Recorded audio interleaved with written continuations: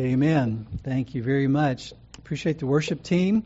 It's amazing how many Sundays that the songs fit so very well with what the scripture is we're going to focus on and with regard to the message. So thank you very much. Those songs were very, very fitting. And I thank the Lord for your ministry. If you would turn to Romans chapter 8. I had a senior moment this week, and so I got the notes out late. So there are a few notes back there if you didn't print up some for yourself, so feel free to grab some notes if you need them. I also did something a little different with the bulletin this week. Actually provided some space for some notes for the sharing time that you can use each week, and some space for writing down things during the message, like questions you have or things that stand out to you that seem very fitting for what you're going through that you need to remember this week. As well as just applications, practical things that come to mind as the Lord speaks to you through the Word and through the message. And so I'd encourage you to take advantage of that. You may already do that. You may already have notes that you take along those lines. But I would encourage you to be engaged during the message, because for all of us, even when I'm not preaching, I have to fight to stay awake just like everybody else does, because we tend to be so very busy. We sit down for an hour and our bodies just want to go to sleep. And so let me encourage you to be engaged one way or the other, because the reality is listening to God's Word is the most important thing you will do this week. There's nothing more important than listening to the God who created you and praying that you will receive what He has to say. We've been talking about trusting the love of God for us over the last little while, and I've picked certain passages to go through that emphasize the love of God, and so I want to continue doing that. And it's based on 1 John 4:16, which says, "We have come to know and have believed the love which God has for us." And I've thought a lot about what we're going through these days and how important it is to have a right perspective on things. And I have come to the conclusion that, according to the Scriptures, there's nothing more important than knowing and believing the love of God for us in Christ. We've talked a lot about the whole Great Reset that's going on. And the Great Reset refers to a published agenda among world leaders and corporate leaders where they are trying to move the world toward a stated utopia. And that's not an understatement. If you read what they have to say, it's about a stated goal of a earthly utopia where they rid the world of health issues and conflict between nations and all kinds of things. And the pandemic, the COVID pandemic, has been seen as an opportunity to move the world more toward that utopia. And that's why Klaus Schwab, who's head of the World Economic Forum, has said, "The pandemic represents a rare but narrow window of opportunity to reflect, reimagine, and reset our world." And so that is what's happening. And that, for me, helps me understand what's going on in our country and in our world when things seem to be so confusing about why certain decisions are being made and why certain things are being overlooked and not addressed and other things are being addressed. And if you read what they're saying, it makes perfect sense in accord with what they're really pursuing. But we know that's not unique. There have been other instances in history where man has sought to build a utopia apart from God and apart from Christ, and it will fail, just like it has in the past. But there is a great reset coming, and that is God's great reset, where He makes everything new, where the kingdom of heaven comes to earth. And that is truly our hope. But we live in a time where there's a lot of talk about the world uniting, one world government type talk. There's a lot of talk about inclusiveness, which means everyone, regardless of what their views are, need to be included. And that includes lifestyles that the Bible says are sin. So there's a big push towards saying we need to include everyone, we need to affirm everyone, we need to embrace everyone. And when it includes those lifestyles that the Bible says God says is wrong, it pits that agenda against Christianity.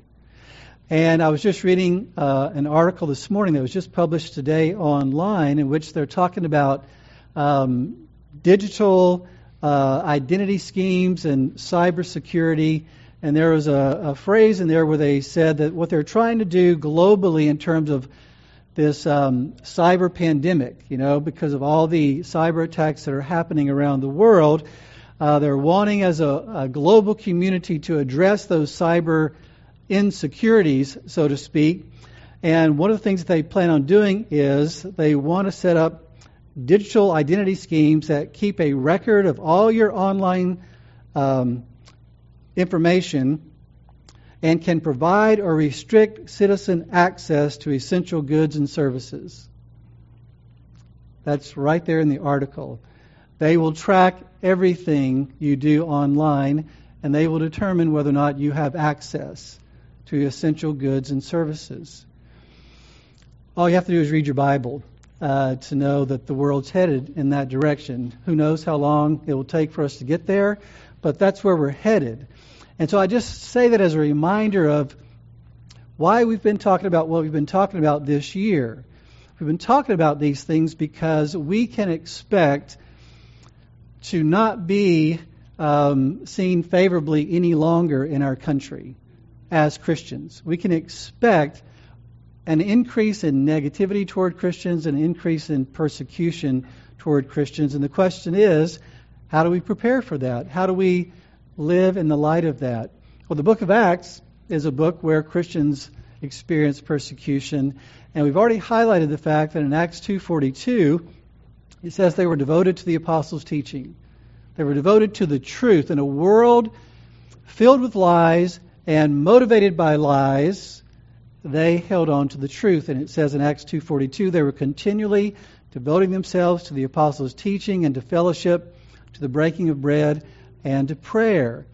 And so we need to realize that we come together each week to hear what the truth is, because all week long we hear through the media and other means, we don't hear the truth about what is really taking place. Not that we don't hear any truth, but the real truth is found in the Bible, in the Scriptures.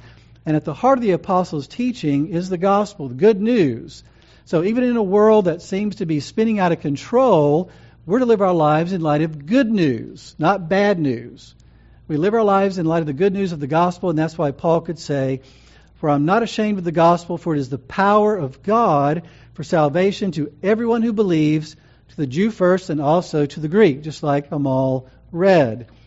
And so our hope is in the good news. We're not to be overwhelmed with the bad news, but we're to focus on the good news. And at the heart of the gospel, so the apostles' teaching is what we focus on. The heart of that is the gospel. And at the heart of the gospel is the love of God.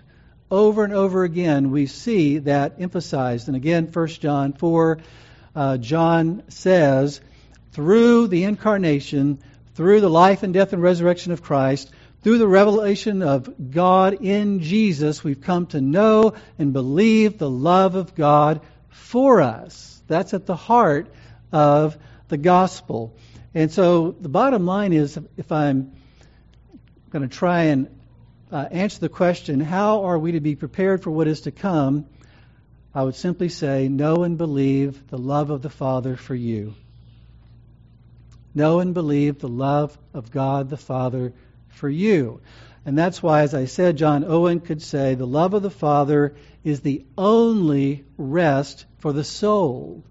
So in light of all that's going on, whether it's personal issues or issues in our country or issues globally, our rest comes through Jesus in the love of the Father for us. And so what we're going to look at in Romans 8 is, you would call the greatest, or at least one of the greatest passages on the love of God for His own children. Romans itself is considered to be the clearest and fullest explanation of the gospel. If you want to know what the gospel is, read the book of Romans. And it's laid out more clearly and more fully than any other place in the Bible.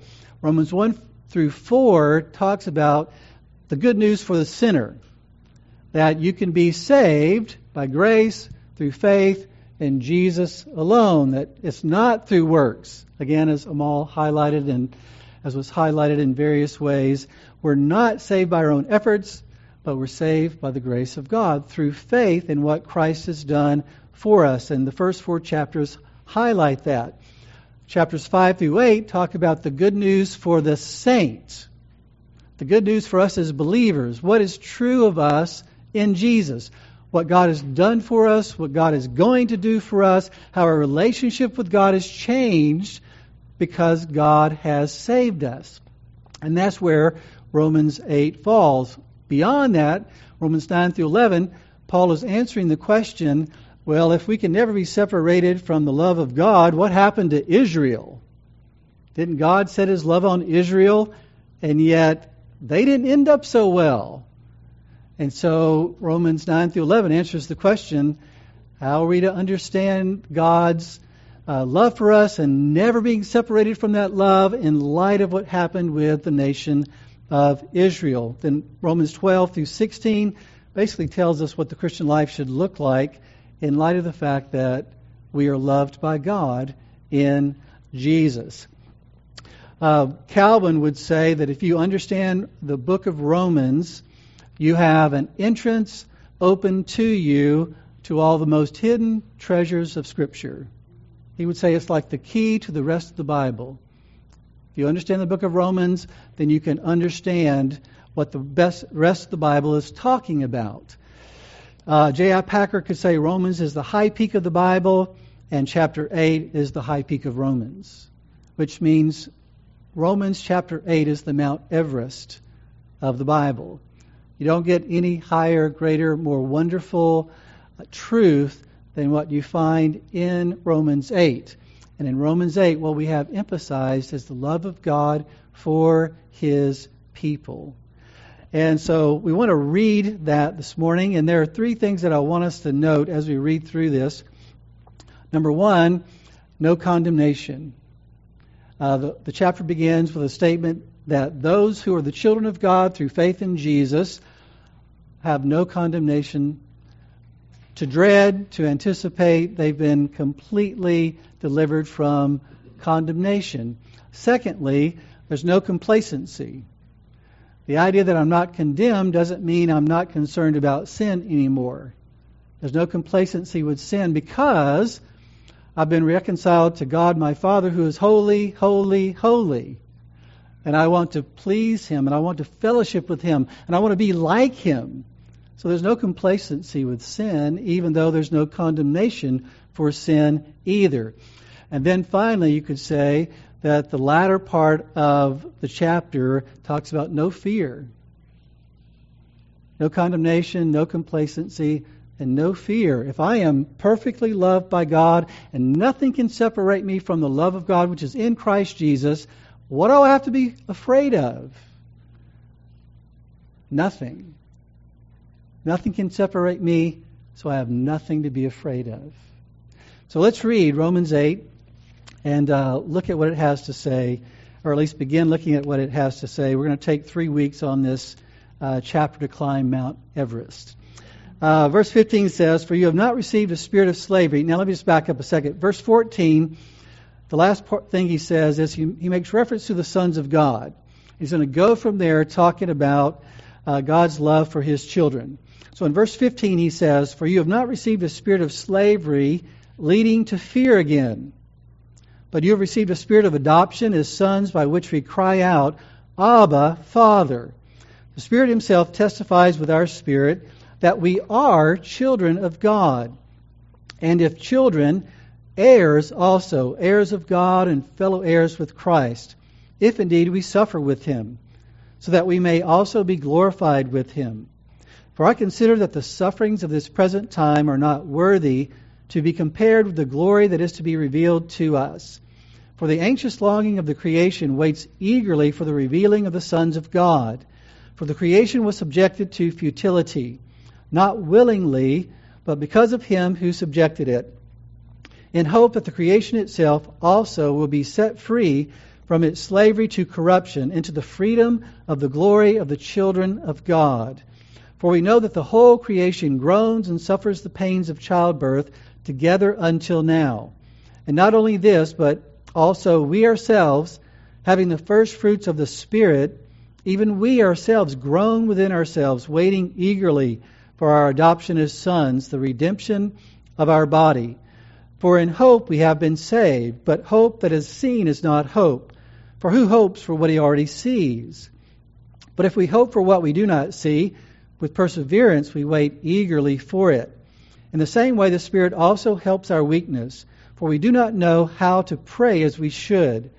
But the Spirit himself intercedes for us with groanings too deep for words. And he who searches the hearts knows what the mind of the Spirit is, because he intercedes for the saints according to the will of God. And we know that God causes all things to work together for good, to those who love God, to those who are called according to his purpose.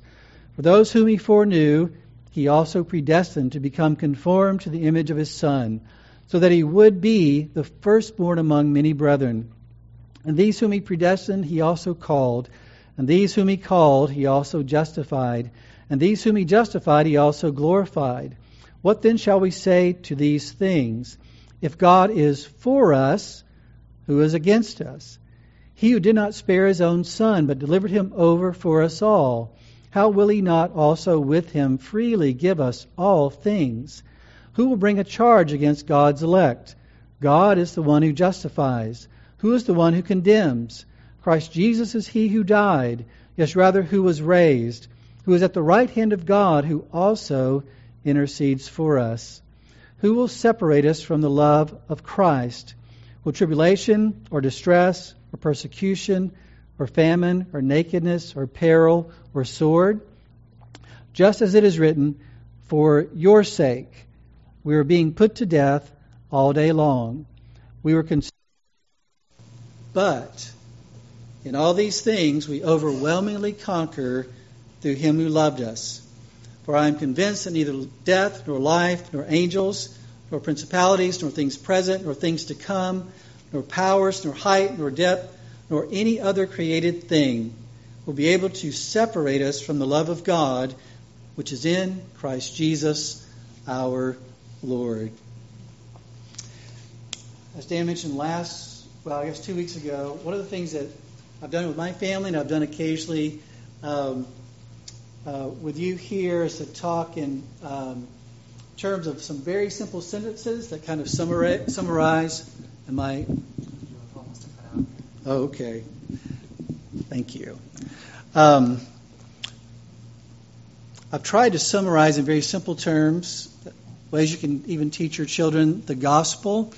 We've talked about the truth about God is the supreme good, which means you'll never be satisfied apart from God. Only God can satisfy your soul and meet your needs. Man is an idol worshiper. That's the truth about man, which means we are prone to look everywhere for what we need and desire besides God. Thirdly, the truth about Jesus is that Jesus is the double cure. He came to do what we can't do for ourselves, to live the life we can never live, to die the death we deserve to die, so that we could be saved both from the penalty and the power of sin. The truth about faith. Faith is trust in the promises. Faith is not just believing that something is real. Saving faith is trusting God for what He promises you. That's what faith is. It includes believing what God says is real, but it goes beyond that to actually trusting God Himself. And then the truth about love. Love is the obedience of faith, which means in order to love like God loves, I have to trust God. And what do I have to trust Him for? I have to trust Him for His love. That's the whole point. The love that He promises me in Jesus. That's described here in Romans chapter 8. A love that I can never be separated from. A love that causes me to conquer even through suffering. I'm to trust Him to love me perfectly, and that frees me to love people who don't love me perfectly. If we don't trust God to love us perfectly, we won't be free to love people who don't love us perfectly. And that is why it's so important, among a lot of other things, to see, to know, and believe the love of God for us. We've talked about the fact that the love of God is what gives us joy in God. If you love someone, you want to give them joy. You want them to have what's good. You desire their good and you pursue their good, which means you pursue their happiness, their joy. And that's what God does in loving His children. He pursues our joy. Jesus could say, I want you to have my joy. I don't want you to just have your joy. I want you to have my joy. And that's what it means to love someone. The love of God is at the heart of the good news. We've talked about that a lot already. It's you can't talk about the truth of the gospel and not talk about the love of God. God so loved the world that He gave His only begotten Son. The love of God moves us to trust in Christ. When I share the gospel with someone, should the love of God come up? Yes. It should come up because that, as Spurgeon and others would say, is the great attraction. The great attraction of the gospel is the love of God to those who don't deserve it. And that's what God uses to draw us to Himself. And then after He draws us to Himself, it's the love of God to us as His children that moves us and frees us to love other people that don't love us like they should. But that brings us to the fifth point, and it brings us to Romans 8, which is the love of God does not always look and feel like love. The love of God does not always look and feel like love. Just one verse, verse 36 is a quote from the Old Testament. It says, "For your sake we are being put to death all day long. We were considered as sheep to be slaughtered."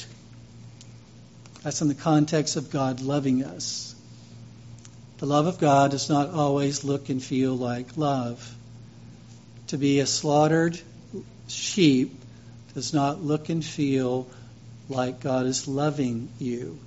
And so that's why I want to highlight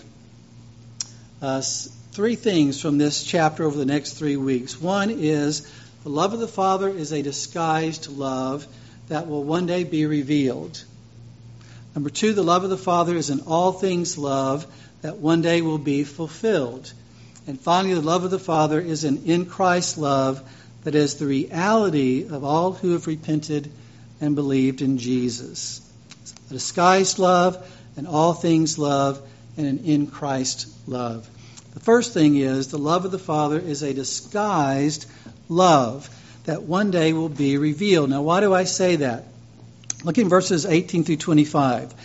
In verses 18 and 19, Paul talks in terms of revelation. He talks about the fact that there are things that are hidden now that will be revealed. He says, "For I consider that the sufferings of this present time are not worthy to be compared with the glory that is to be revealed to us.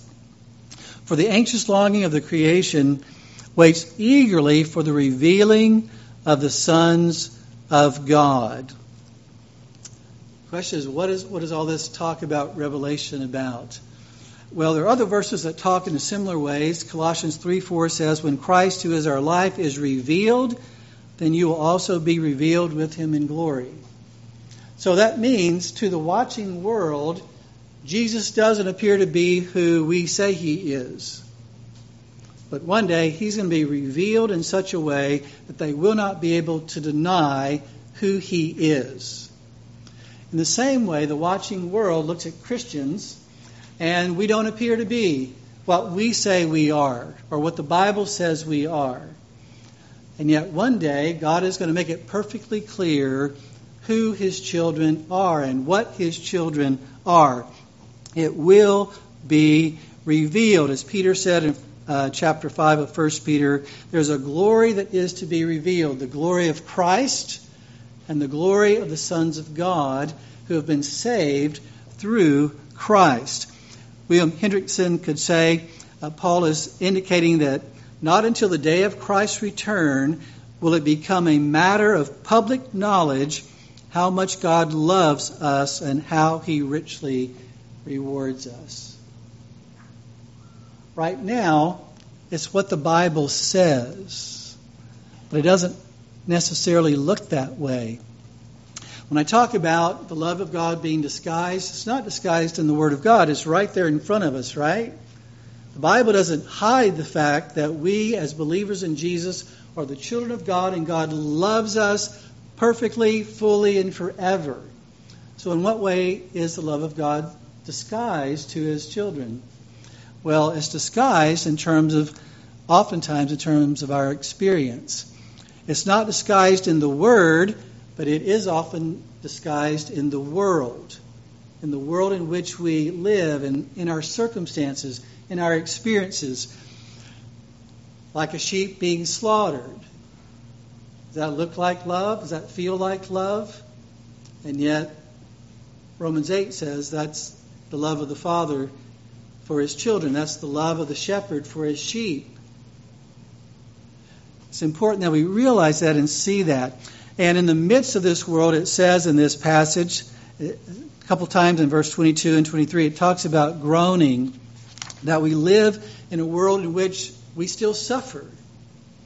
And we groan. In one sense, the creation groans and longs to see our glory, to see the sons of God revealed. And the creation longs to be set free from its own bondage, because God has, in a sense, cursed, as it says in Genesis chapter 3, He's cursed the world because of our sin, Adam and Eve's sin. And the creation, in a sense, is longing to be set free from the curse. And so there's a groaning that's taking place, and has taken place from that very point in time. But we as children of God also groan under the weight of afflictions. But in what sense should we groan? We should groan in the sense that we know this is all part of giving birth. Isn't that what he says? He says in this passage that in verse 22, "For we know that the whole creation groans and suffers the pains of childbirth together until now." And so the groaning of creation and the groaning of God's children is a real suffering, but it's meant to be seen as the suffering of childbirth, and therefore it's not meaningless. So many times we think our suffering has no meaning because we can't see the meaning of it. But just because we don't know what the meaning is or what the purpose is doesn't mean there isn't one. And Paul is arguing that whatever suffering we go through, it's like the suffering of giving birth. There's pain involved, but it's not a meaningless pain. It's a pain that results in a wonderful gift. And so it's important that we realize that. And then he goes on and he talks about the importance of waiting. Just like a woman in labor, or first of all, a pregnant woman, and then a woman in labor waiting for the birth of the baby. Verses 19, 23, and 25, he talks about the importance of waiting. The idea of waiting there is like the attitude of a soldier that's in the midst of battle, who doesn't give up, doesn't get dismayed, continues fighting to the end. So it's not about sitting around with your feet propped up waiting. It's about continuing the fight, not giving up and not giving in. It's a waiting that's very, very active and engaged and trusting. And so the picture that we have is a picture of a Christian life that's very much about waiting for something that's coming.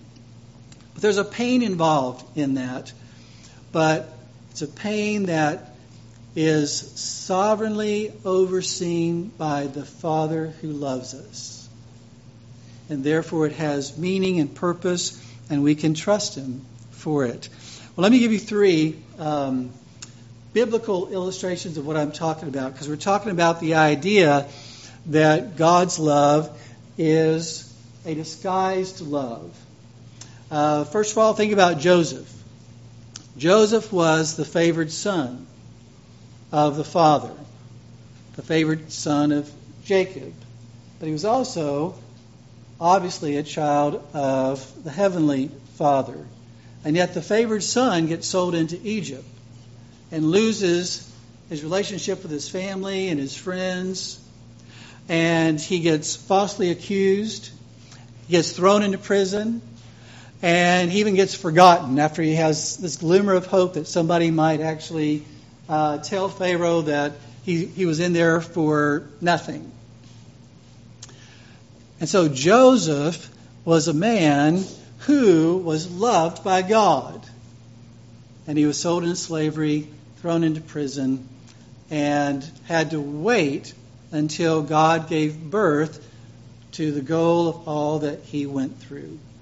And that's why at the end of the book you find Joseph telling his brothers, "As for you, you meant evil against me. But God meant it for good in order to bring about this present result to preserve many people alive. So therefore do not be afraid." Could Paul have had in mind this story when he said, God causes all things to work together for good? No matter what someone means for evil, as a child of God, God means it for good. And it's a matter of trusting Him for that. Now, I've been reading through the Bible this year, as maybe some of you have too, and I just completed the book of Job. The book of Job is one of my favorite books because it's so painful to read. But it's interesting how honest Job is with what he's going through. And let me just highlight just a few things that Job says. In Job 19, Job, obviously, you recall the story that it begins by God pointing out to Satan what a great guy Job is. And Satan says, oh yeah, he's great because you bless him and you protect him, and life is easy and good. And God says, okay, well you can touch everything he has, but don't touch him. Satan does that. His children are all killed. He loses all his wealth. And Satan goes back to God, and God says, see, you did that, and Job still worships and honors me. And Satan says, yeah, well, anybody would say, as long as I'm doing good, I don't care what happens to me. And so God said, okay, you can touch his body, but don't take his life. And so he goes back and he afflicts Job with boils from the top of his head to the bottom of his feet. And so he's a man who is totally broken. His wife says, curse God and die, which means he and his wife weren't in this thing together. His family doesn't want to be around him. His friends don't want to be around him. There are a few come, but they end up being poor comforters, lousy comforters, he says. So he's in it alone. And what he says is at one point in Job 19, know then that God has wronged me. Just let that sink in. This is supposed to be the best man on the planet. And he says, God has done me wrong. And has closed his net around me. Behold, I cry violence, but I get no answer. I shout for help, but there is no justice. He has walled up my way so that I cannot pass. And he has put darkness on my paths. He has stripped my honor from me and removed the crown from my head. He breaks me down on every side, and I am gone. And he has uprooted my hope like a tree. He has also kindled his anger against me and considered me as his enemy. His troops come together and build up their way against me and camp around my tent. In Job 27, he says, as God lives, who has taken away my right, and the Almighty who has embittered my soul. In Job 30, he says, now my soul is poured out within me. Days of affliction have seized me. At night it pierces my bones within me, and my gnawing pains take no rest. By a great force my garment is distorted. It binds me about as the collar of my coat. He has cast me into the mire, and I have become like dust and ashes. I cry out to you for help, but you do not answer me. I stand up, and you turn your attention against me. You have become cruel to me. With the might of your hand you persecute me. You lift me up to the wind and cause me to ride. and you dissolved me in a storm. This is a man of faith who is struggling greatly with what God is doing in his life. He says, God, you've wronged me. You are responding to me with your wrath and your anger. You've become my enemy. You've set your way against me. I cry out to you for help and you ignore me. You are cruel to me. And it's all lies. All that Job just expressed there that I read are all lies. But he believed them at that point. Why? Because that's the way it appeared. God was loving him, but it did not feel like love and it did not look like love. And so he was tempted and tested to doubt the love of God for him. His perception was, God, you're my enemy, you're wronging me, you're not loving me. The truth is, he was loving him. And so if the best man on the planet could go there, don't be surprised when your heart goes there.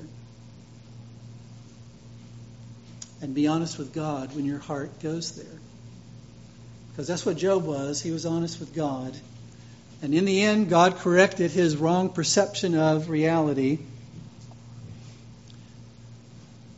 But that's the way it is. In a fallen world, our experiences often do not look like God is loving us. Think about what happened to the Lord Jesus himself.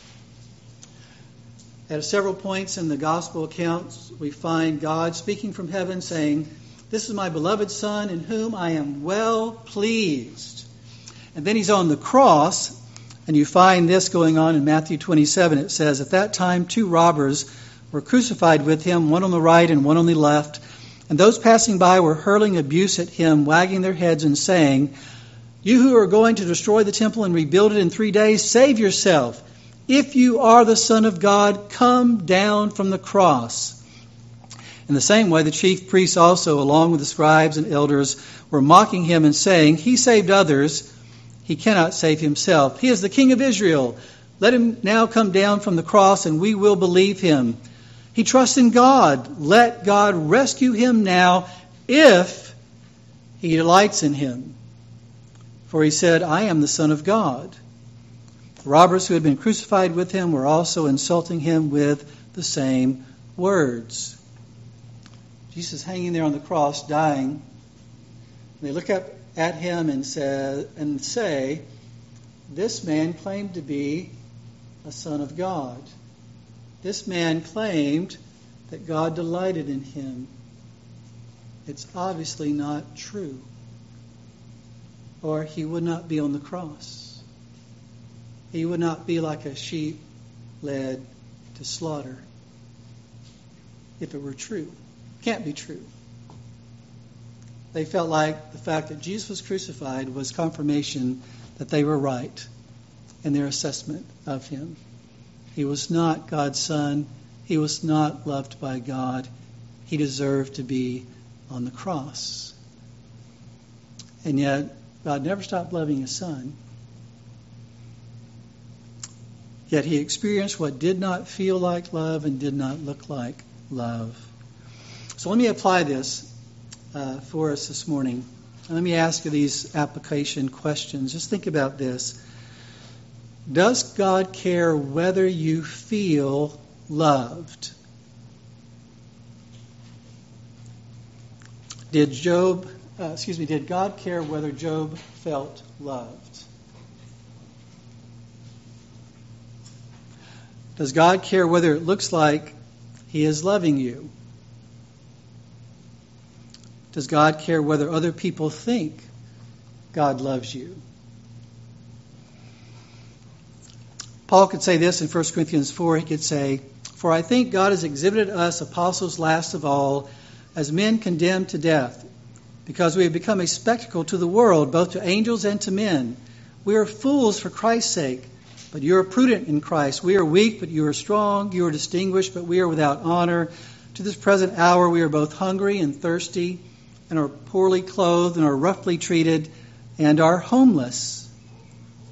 And we toil, working with our own hands. When we are reviled, we bless. When we are persecuted, we endure. When we are slandered, we try to conciliate.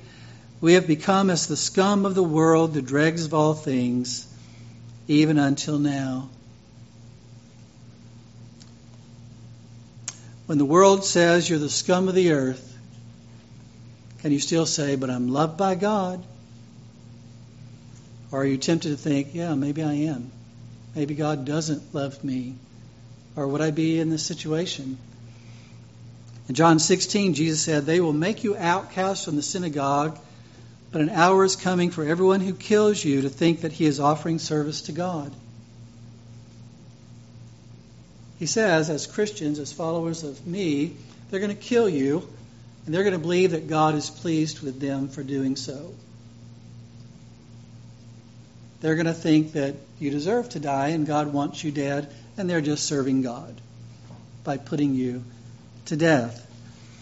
There's a letter in the book of Revelation written to the church in Philadelphia where the Lord Jesus says, behold, I will cause those of the synagogue of Satan who say that they are Jews and are not, but lie. I will make them come and bow down at your feet and make them know that I have loved you. So I just bring up those verses to say it is very natural for the world to look at Jesus and say he was not loved by God. It's very natural for the world to look at Christians and say they are not loved by God. One day, Jesus is going to come and make everyone know that we are loved by God. That is what the revelation is going to be. But right now, it's disguised. It doesn't look that way to the world. So the question that I raise is, does God care whether or not you feel loved? Does God care whether it looks like he is loving you? And the answer is yes and no. He does want us to feel loved, and he will one day reveal just how loved we are. But our feeling loved and looking loved will never get in the way of him actually loving us. So we may not always feel loved, and other people around us may not think we're being loved by God. But God says, trust me. With little kids, they get spankings. Would they say, thank you, Daddy, for loving me? Well, if they've been given revelation by God, they might. But most kids don't think that way. There's so many instances in Scripture and in life where we can see how God loves people in ways that don't feel like love or look like love. There's a great song by Laura Story called Blessings. I think all of us are familiar with that song. And that song was written out of her experience with her husband. Her husband, about 2 years into their marriage, was diagnosed with a brain tumor. And they had big plans for their lives, big plans for what they wanted to do as husband and wife. And that changed everything. And he had an operation, and there were complications with the operation. It didn't do everything they hoped it would do. And as a result of that, he had significant memory issues after the surgery. He had significant vision issues after the surgery. He had disabilities. And Laura became his caretaker. 2 years, after that process at some point in their marriage. And she said, there's a blessedness that comes through waiting on the Lord. There's an intimacy that comes in our walk with the Lord through walking through that valley. There's a reliance on his word that we only know when everything else fades away. Okay, that's key to what I'm trying to say. There's a reliance on his word. Not on how you feel, not on what other people say, not on your experiences or your circumstances. A reliance on his word that he says, you are my child and I love you. You are my child and I delight in you. And nothing will ever change that. She wrote the song, Blessings, in which she talks about mercies in disguise. Now, in Sunday school, I think the children saw a picture of someone in disguise. Did you find out who that was?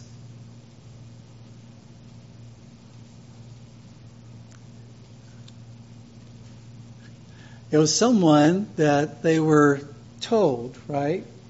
Mrs. Miles told you who it was, but you couldn't tell that by just looking at the picture. Can you point that person out? Anybody who was in that class? Can you point that person out? Riker, do you know? Huh? Yeah, sure. There's the picture right there. Anybody know who that is?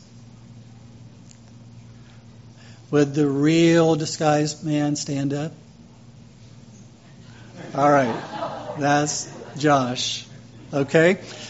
But Mrs. Miles simply said, this person all dressed up here is Josh. You have to take my word for it. You might not can imagine that being Josh. You have a real problem with the idea that that could be Josh.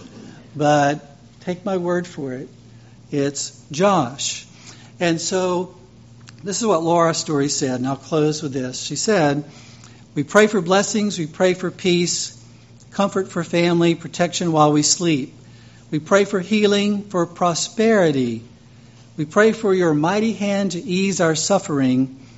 All the while you hear each spoken need, yet love us way too much to give us lesser things.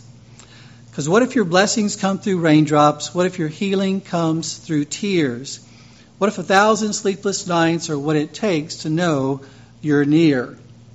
What if the trials of this life are your mercies in disguise? We pray for wisdom, your voice to hear. We cry in anger when we cannot feel you near. We doubt your goodness, we doubt your love, as if every promise from your word is not enough. And all the while you hear each desperate plea and long that we'd have faith to believe. Because what if your blessings come through raindrops? What if your healing comes through tears? And what if 1,000 sleepless nights are what it takes to know you're near? And what if trials of this life are your mercies in disguise? When friends betray us, when darkness seems to win, we know that pain reminds this heart that this is not our home. It's not our home. Because what if your blessings come through raindrops? What if your healing comes through tears? And what if 1,000 sleepless nights are what it takes to know you're near? What if my greatest disappointments or the aching of this life is the revealing of a greater thirst this world can't satisfy? And what if trials of this life, the rain, the storms, the hardest nights, are your mercies in disguise? Let's pray. As we bow in prayer, let me just ask some questions for you to think about, to reflect on as we wrap up this time in the Word. Do you trust that God loves you personally? As a child of God, as a believer in Jesus, are you trusting His love for you today, this morning? Can you thank Him for the things in your life right now that are His mercies in disguise? Can you think of the trials you're going through, the difficult things, the hard things, the painful things, the suffering? And do you see it as His mercies in disguise? Do you see it as His love as a Father, a tender, perfectly loving Father in disguise?